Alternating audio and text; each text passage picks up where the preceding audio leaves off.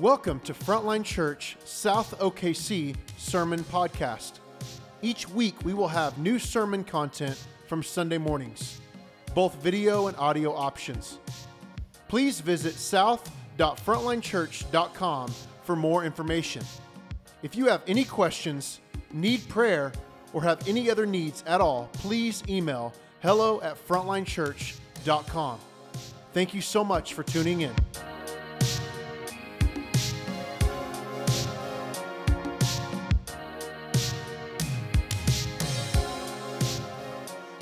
Scripture for today's teaching is Matthew 1:1. The book of the genealogy of Jesus Christ, the son of David, the son of Abraham. This is the word of God to us. Thanks be to God. All right, short and sweet. There you go. You guys grab a seat.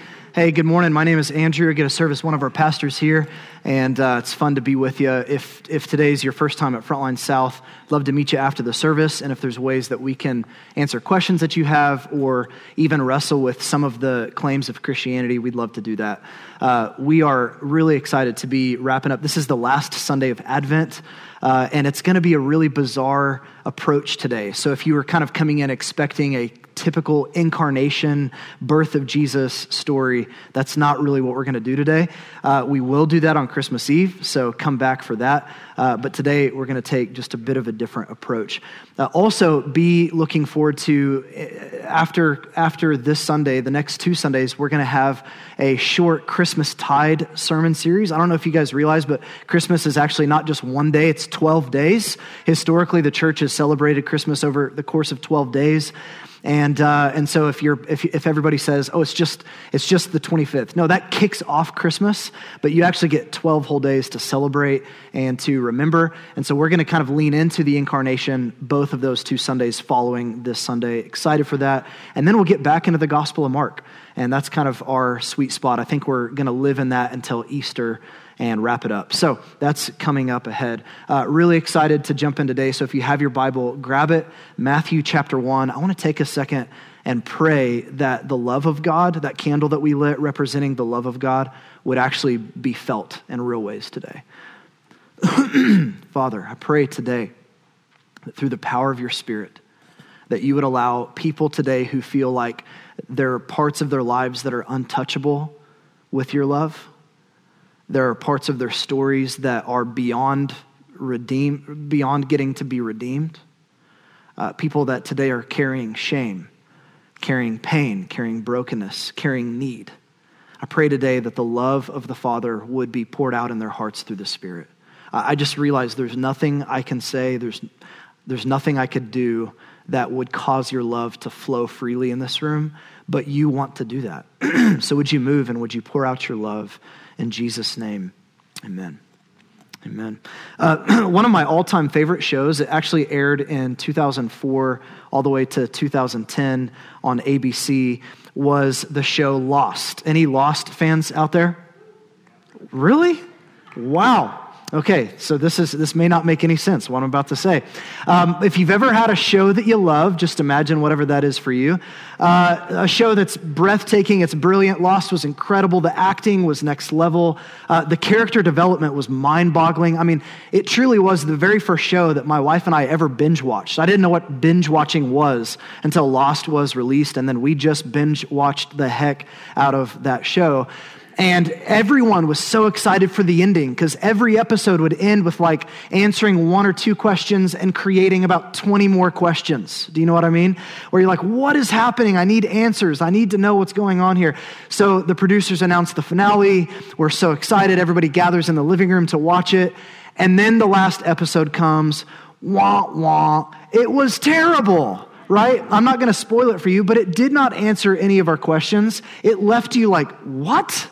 Did I just waste 6 years of my life on this show? And I've been told by people who know the show better than me, like Pastor Brandon, who named 2 of his kids and his dog after characters on Lost. That is not a lie. He has said that I'm just an idiot and I don't understand the show. But if you understand it, you'll see how it's a good ending.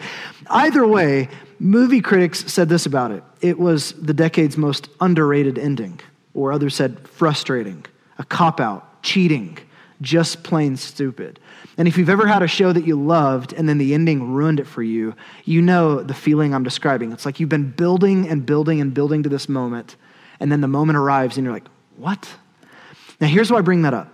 Because I think that as followers of Jesus, if you're a follower of Jesus and you read through Scripture and you hear kind of the story from Genesis all the way up until the New Testament, things are building. Tension is mounting. Questions are getting raised. And you're like, I am so excited to turn to Matthew chapter 1 and get the announcement of this good news of Jesus. And what you get is bizarre. You actually get an ending to the story, if you will, that doesn't feel like a very good ending. There's no typical Christmassy things present in Matthew chapter 1. There's no star. There's no shepherds. There's no manger scene. There's no angel singing glory to God in the highest and on earth peace among those with whom he's pleased. There's none of that. Instead, what you have, drum roll please, is a genealogy, a list of names. A genealogy, really? Like we've been waiting hundreds and hundreds and hundreds of years for the announcement of Jesus, and what you give us is a giant list of names. That's how you're going to start out your announcement that King Jesus has arrived on planet Earth. Here's my assumption about you and I. If you read your Bibles, maybe you've had a season where it's like, I haven't read my Bible lately, so I'm going to get up tomorrow morning, set my alarm early, I'm going to brew coffee, like have it ready to go, and then I'll find my favorite spot on the house. I'll turn to my Bible reading plan, and imagine that's you, and you wake up that morning so eager, so ready to dig into Scripture, to get some nugget of truth to kind of launch you out into your day, and what you turn to is a genealogy. You're going to be like, chicken soup for the soul. This is really what I was hoping for today. No, you're going to do this. You're going to scan down the list of names real quickly just to say that you read it, and then you're going to skip to the next part. Because that's what we do. We don't see much significance with genealogies in Scripture. However, with this one, this genealogy in chapter 1 of Matthew's gospel is one of the most beautiful, one of the most profound ways to think about Christmas that's really more than just an announcement about Christmas. It's actually an announcement of what Christianity really is all about. And so let me just kind of bring you through a few things here. Notice in verse 1 of chapter 1 that it doesn't say once upon a time. Good stories start out that way, don't they? Legends and myths and fairy tales begin with once upon a time. But Matthew doesn't use that phrase once upon a time. Instead, he says this in chapter 1, verse 1. The book of the genealogy of Jesus Christ, the son of David, the son of Abraham. And then he gives a bunch of other names. Chapter 2, verse 1. Notice what he goes on to say. Now, after Jesus was born in Bethlehem of Judea, he just says it. Jesus was born. He doesn't really describe what that was like. He doesn't really go into detail. It's just like, and Jesus was born in Bethlehem of Judea in the days of Herod the king. Behold, wise men from the east came to Jerusalem. Notice that instead of starting out with once upon a time, like a good story starts out with, he starts out with this data and these facts happened. And this event occurred. And he gives us a location, like a timestamp, so that you can know in history when this occurred. And then he gives us a genealogy, names, kind of rooting this in reality. Like, you don't believe the story? Go talk to so-and-so because his dad was there and he saw this and they were related. And this is how he starts. Instead of this announcement of it being a fairy tale or a myth or a legend, Matthew gives us a good news announcement, not advice. Now, here's why this is such a big deal. Because there's a chasm between announcing news that happened and giving advice to people. Just a massive chasm that exists between those two things. Imagine with me for a minute that an army invades a city. What that city needs is actually good advice on what to do about that situation. They need to know, all right, put snipers up on the rooftops here, send the tanks in at this point, flank them on the left over here. Like, that city needs good advice on what to do with this invading army that has invaded their city. But imagine with me for just a minute that the king has actually defeated that enemy and he's won the victory, then what you need is not another set of advice or things to do. What you actually need is just an announcement, hey, the king has been victorious. The king has defeated our enemy. And what's happening in Matthew's gospel, the reason I love that he starts with a genealogy is because he's saying, hey, the Bible is primarily not a story of showing us how we can live as better people. It's not advice on how we can earn God's love or favor by changing our behaviors or doing things differently.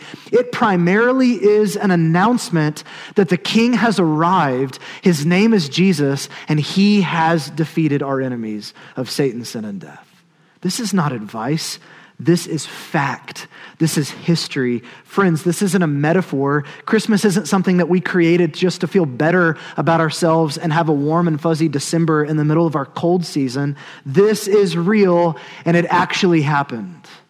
Starts with data and facts. Now, that's obvious. You don't have to scratch very far into the surface to kind of dig out that reality, but hidden a little bit deeper in the genealogy. If you kind of go down below the surface a few layers, there's stuff that's happening here that if you have an Old Testament background and some story, will blow your mind. And so with that in mind, let's jump in and work our way slowly through some of this genealogy, and then we'll unpack it together. Chapter 1, verse 1. The book of the genealogy of Jesus Christ, the son of David, the son of Abraham. Abraham was the father of Isaac, and Isaac the father of Jacob, and Jacob the father of Judah and his brothers. And Judah the father of Perez and Zerah by Tamar, and Perez the father of Hezron, and Hezron the father of Ram, and Ram the father of Amminadab, and Amminadab the father of Nahshon, and Nahshon the father of Salmon, and Salmon the father of Boaz by Rahab, and Boaz the father of Obed by Ruth, and Obed the father of Jesse, and Jesse the father of David the king.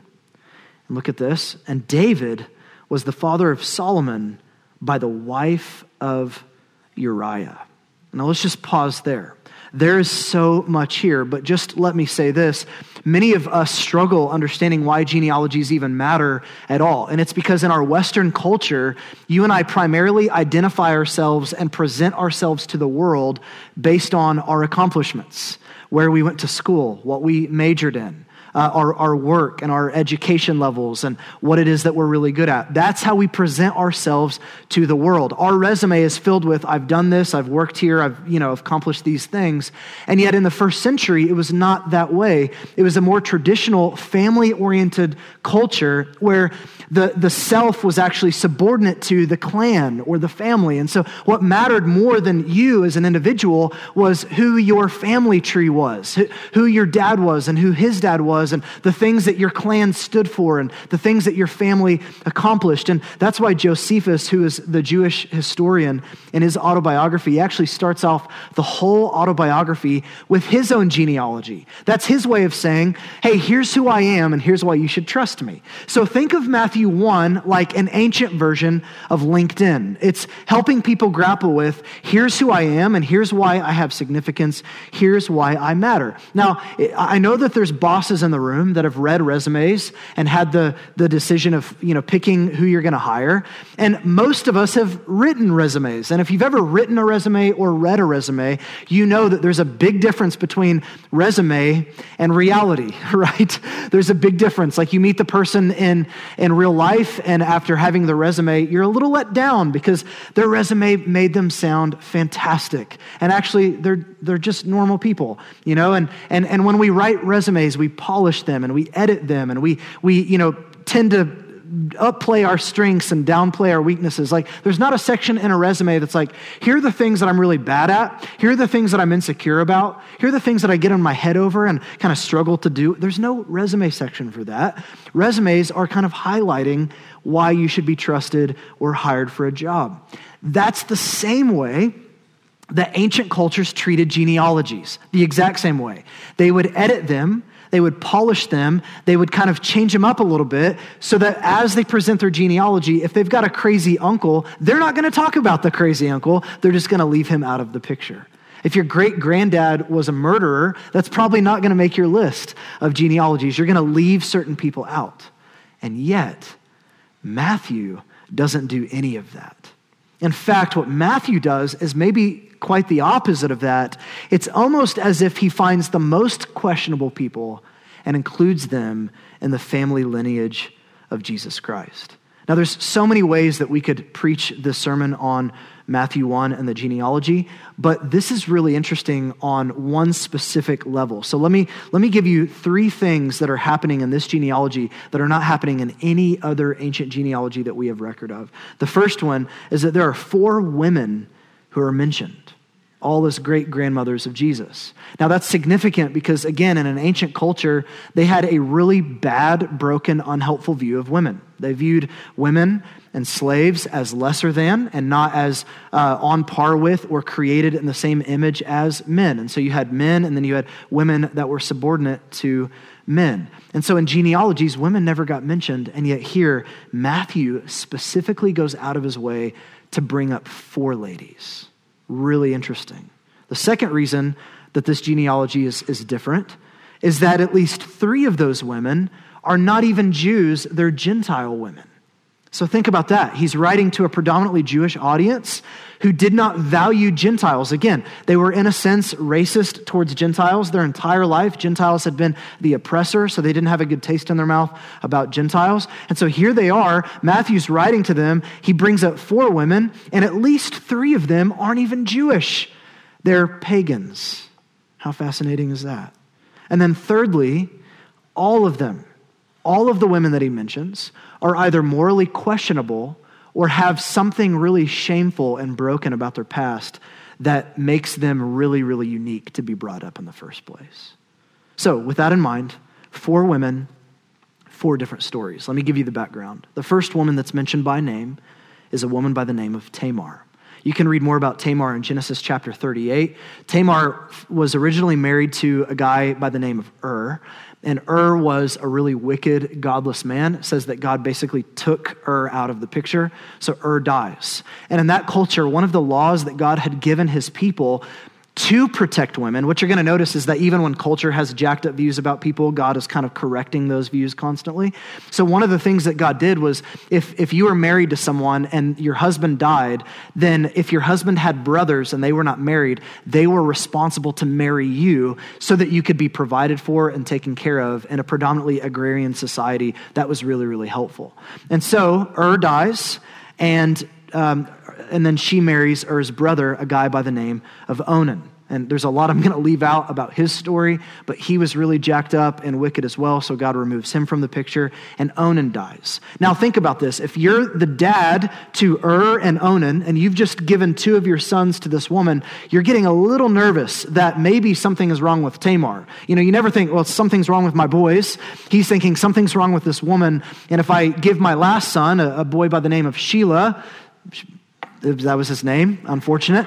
If I give old Sheila here to Tamar, I'm not exactly sure what's going to happen to him. And so what Judah does, the dad, Judah withholds his son and refuses to give his last son to Tamar. And Tamar realizes over time, he keeps lying to her and deceiving her, and she realizes, I think he's actually being unjust to me. I think he's trying to hold out on me. I think he's trying to keep back from me what I need to survive in this culture. And so she finally realizes it.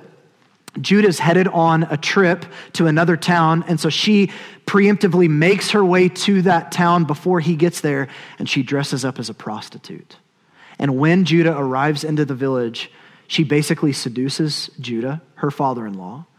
He sleeps with her, and she gets pregnant. Now, he didn't have any money at the time to pay her, so she said, it's okay, give me your ring and give me your staff, your signet ring and your staff, and I'll hold those as kind of payment until you can send payment. I'll hold these. And then, and he doesn't know that it's his daughter-in-law at this point. She goes back to her hometown, and then later, weeks pass, months pass, and you can't hide the fact that you're pregnant forever, and all of a sudden, the village realizes, hey, she's pregnant. And Judah freaks out. He's ready to kill her. He's angry. He's furious. So right before he takes her out of the village to try to kill her, she goes, hey, before you do this, here are 2 items that I want you to look at, your signet ring and your staff. This is when Judah realizes, like, I've actually been the one that has done something really wrong and really shameful here. This is sort of like a Jerry Springer episode. I mean, absolutely dysfunctional family at every level. And yet, friends, catch this. Tamar becomes the great-great-great-grandmother of our Savior, Jesus. This was the family that he inserted himself into. Second woman that's mentioned by name is Rahab. You can read more about Rahab's story in Joshua 2. Rahab, just to be very frank about it and honest, was a sex worker in Jericho. Jericho was not a city like we think of cities. It was a fort city, so soldiers lived there, and she basically got paid and made her living by sleeping with these soldiers as they would come in for a beer or whatever, and this is how she survived. And the Israeli spies came into Jericho at one point to try to kind of assess what was going on and then attack Jericho. And she basically protects these Israeli spies. And in turn of Rahab protecting them, they spare Rahab when they invade Jericho and take the fort city. And so what happens is Rahab actually gets brought in and becomes a part of the people of Israel and becomes one of the great-great-great-grandmothers of Jesus. Third woman that's mentioned is Ruth. You can read more about Ruth in the book by her name, Ruth, or her family history in Genesis 19. Now, I love Ruth. On the surface, Ruth is incredible. She's one of my heroes in Scripture. She's absolutely fantastic. But part of the story of Ruth that's really important to realize is that she was a Moabite. And we don't really know much about that as a modern culture, but Jewish people absolutely hated the Moabites. The reason why is because the Moabites had their start as an ethnic group because Lot, a guy by the name of Lot, Abraham's brother, or one of Abraham's relatives, had two daughters. And one night, one of his daughters got Lot drunk and slept with their dad. The next night, the other daughter got him drunk and slept with her dad. And both of those ladies got pregnant, and that was how the Moabites started out as a people group. They were considered by the Jewish people as unclean because of their incestual relationship with their dad and kind of their start as an ethnic group.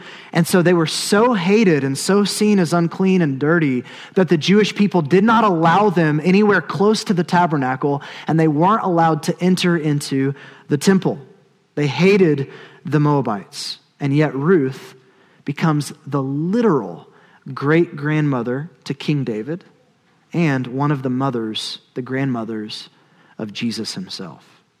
The last woman that's mentioned very quickly here is a woman by the name of Bathsheba. You can read more about her story in 2 Samuel chapter 11. Now, I don't know if you noticed, did you notice how Matthew referred to Bathsheba? He actually didn't refer to her by name.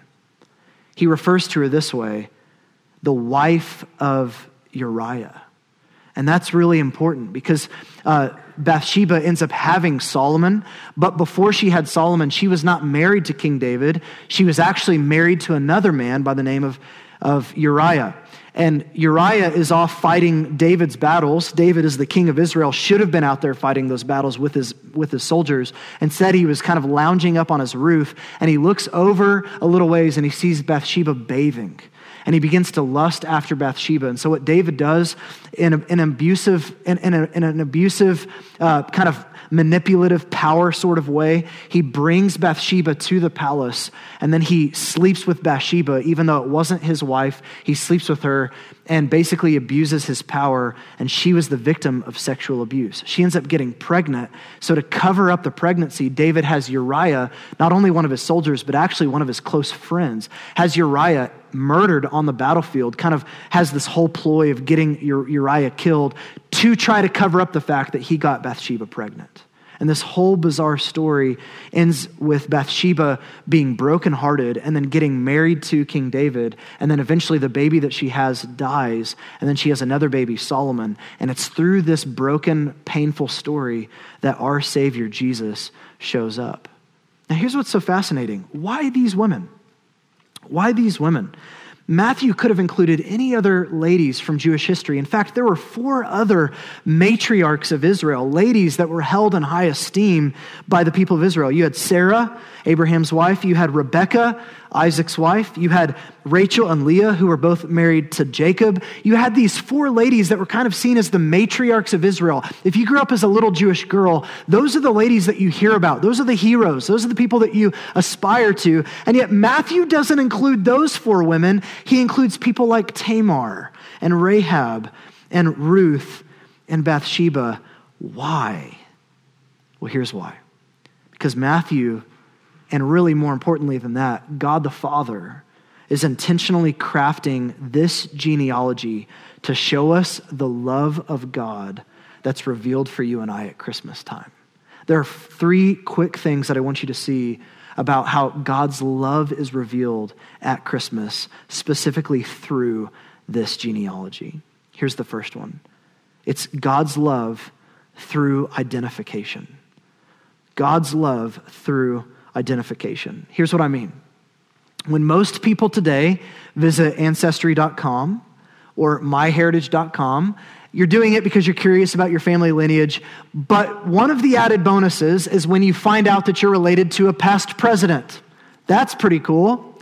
Or maybe you find out that you're related to British royalty. That's pretty cool, right? There are things about our family lineage that it's like, I want to go back and find out who I'm related to. Pastor Sean Evans, his, I can't remember, 14th or 15th grandfather was William Flippin Wallace, believe it or not. If you don't know who William Wallace is, that's Braveheart. Sean Evans' grandfather was Braveheart. I kid you not. If I pulled up a picture of William Wallace, you would be like, that is Sean Evans right there. They look the same. I kid you not. I'm German. I don't want to know who I'm related to, right? It's scary back there. I don't want to go back. And here's my point in saying all of that. There are certain people that you want to be identified with, that you want to be associated with. There are other people that you're like, I don't want to know that I'm related to Adolf Hitler. I'd rather not know that. I don't want to know that my great-great-great-grandfather was John Wilkes Booth, the guy who killed Abraham Lincoln. You know, like, I don't want to know that because I don't want to be identified with those people. There are some people that you and I would love to be identified and others that we'd be ashamed to be identified with. Friends, not so with Jesus.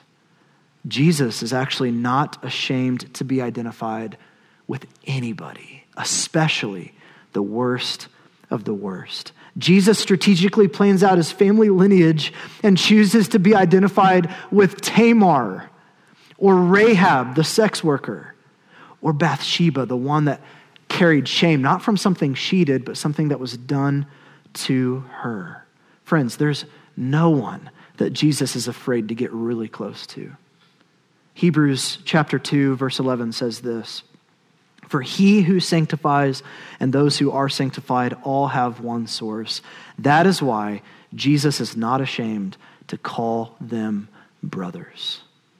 He's not afraid to look you in the eyes, knowing your story, knowing your past, knowing the things that are getting pulled back up from things that happened years ago. He looks in you in the eyes, and he's not ashamed to say, brother, sister. He wants to be close with you. Hebrews 11, verse 16 says, "Therefore God is not ashamed to be called their God, for he's prepared for them a city." Martin Luther described this reality this way. He says, "Oh, Christ is the kind of person who is not ashamed of sinners. In fact, he even put them in his family tree. Now, if the Lord does that here, so ought we to despise no one, but put ourselves right in the middle of the fight for sinners and help them." So I don't know your story. I don't know what you're carrying in the room today. I don't know what's going on in the recesses of your past. But what I know is that Jesus picks the worst of the worst of the worst and says, family.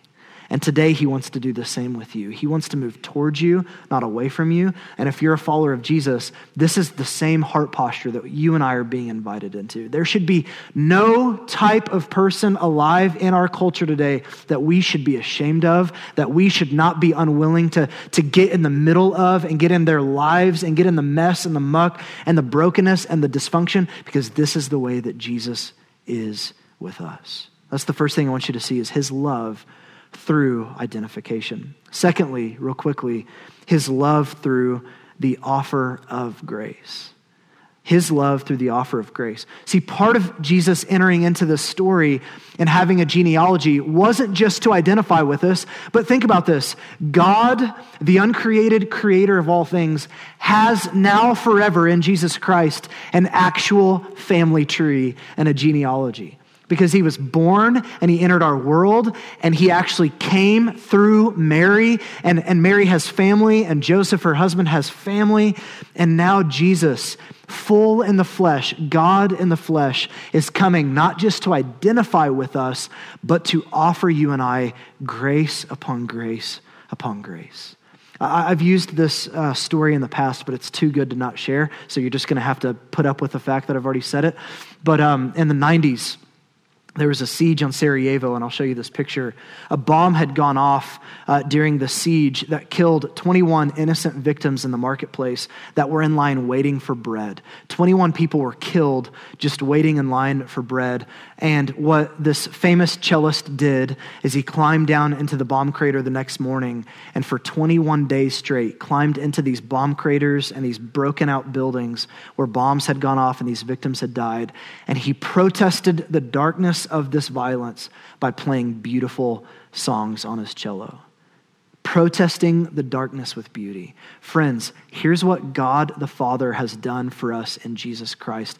God so loved the world that he sent Jesus into the brokenness, the muck, the bombed out craters of not just our world, but of our very lives. The place where something broken and bad has happened, and you think nothing good could ever come from this. Jesus gets into the middle of that, and he doesn't protest us. He protests the darkness. He protests the brokenness, and he does it with beauty by living the life that we should have lived, by dying on a cross in our place and rising again for us. Friends, Jesus so closely identifies with you, not just that he wants to be close with you, but on the cross, it says, he who knew no sin became sin for us. That means he took the broken things that we have done. He took the broken things that have been done against us. He took the shame and the dysfunction upon himself, and he died in our place so that you and I could be offered his grace and his righteousness in ways that we did not deserve. This is what Christmas is all about.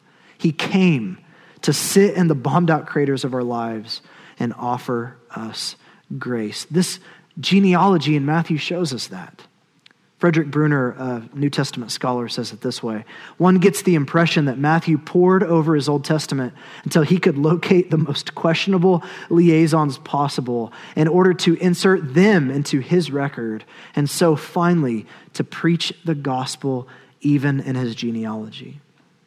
This gospel teaches that God, listen to this, he can forgive, overcome, and use Jewish and Gentile sinners for his great purposes in history. Not just forgive you, but actually use you. This is how far his grace comes to us. And that leads me to the third and final thing I want you to see. It's his love through the offer of a new story. You see, apart from Jesus, had Jesus never come, Tamar is just Tamar, the one who tricked her father-in-law to sleep with her. Rahab is just Rahab, the sex worker, who did one thing right, ultimately to save her own skin. Ruth is just the unwanted foreigner who came from an incestuous past that's really distorted and dysfunctional. Bathsheba is just the one who carries the shame of being sexually taken advantage of, and she's just going to be forced to live with that till the day that she dies. Yet, through Jesus, all of that gets changed. Tamar becomes the great-great-great-grandmother to the Savior of the world, and her entire story is turned on its head and redeemed. Rahab is no longer known as the prostitute, but now she's actually mentioned in Hebrews chapter 11 and what New Testament scholars refer to as the hall of faith. Ruth, the foreigner, is welcomed in, and she becomes the great-grandmother to King David and eventually one of the mothers of Jesus. And Bathsheba, friends, Bathsheba's shame is taken away as she becomes one of the mothers of Jesus. I don't know what your story is, but what Jesus does is not whitewash it. He doesn't delete it. He doesn't undo it. He takes your story and he redeems it. And he completely turns it on its head. And what you were ashamed of, what you were broken and busted up over, what you felt like if I could just have a do-over on this one thing, I would do anything to get this part of my story back. What Jesus does is he gets right in the middle of it and he offers you love and forgiveness and grace, and then he turns your story upside down. Addicts become sons and daughters. The sexually broken, which is all of us, become washed whiter than snow. The greedy and the selfish become generous. People that love to outrage against their enemies become people who offer enemy love to other people. Deadbeat dads who have walked out on their families get turned into men who actually bless their children instead of curse them. Unfaithful spouses become faithful who adore their spouses and offer love and sacrificial fidelity. The poor get raised and inherit all things, even the earth, through Jesus Christ. There's nothing about your story that cannot be redeemed by the big and the unstoppable, the good, redeeming love of Jesus. He knows your story. He's looking at you today with eyes wide open. He is not ashamed of you. He put himself right in the middle of your story. So wherever you are, you can receive his love. Friends, that's what Christmas is all about. That's what it's all about. That's why we celebrate. That's why we give gifts. That's why we cook good food. That's why we offer love to people who don't deserve it. Because when we were unlovable, when we were the untouchables, when we were the ones that should have been outcast, he came and he put himself right in the middle of our story and he made us family. So you can stand.